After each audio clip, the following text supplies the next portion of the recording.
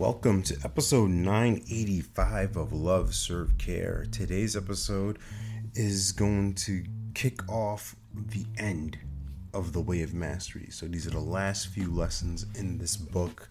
As I mentioned yesterday, that I'm out and about celebrating going to Transcendence in Arizona, and that also means dropping off the babies, dropping off the doggies, doing all the things. But today's about the way of mastery. And in this lesson 32, we're talking about the longing of the soul is to know love. And one thing that stood out to me in this chapter is doing is an attempt to break free of limitation, right? The doing, the energy behind it, the trying, right? Because doing, in this case of the body mind, it's our soul's attempt to break free of limitation and to kind of rest and recline in the perfect peace when there's only this particular certain knowledge that only love is real.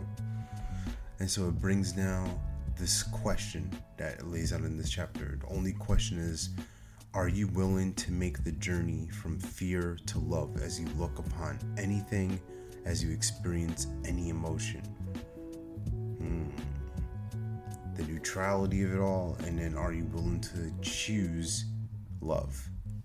Very interesting, at least from my view.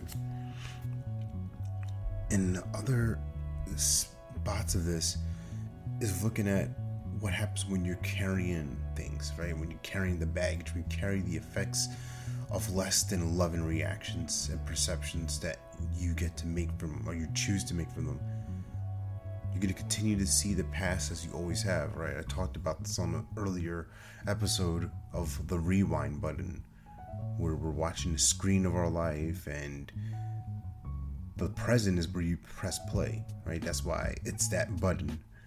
And sometimes we want to fast forward and get to the future, which doesn't really work out that well.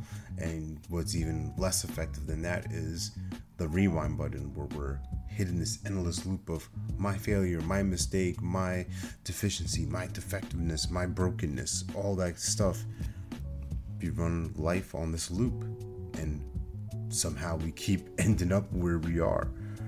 So the only thing we can experience is the soul's longing to be perfectly loving.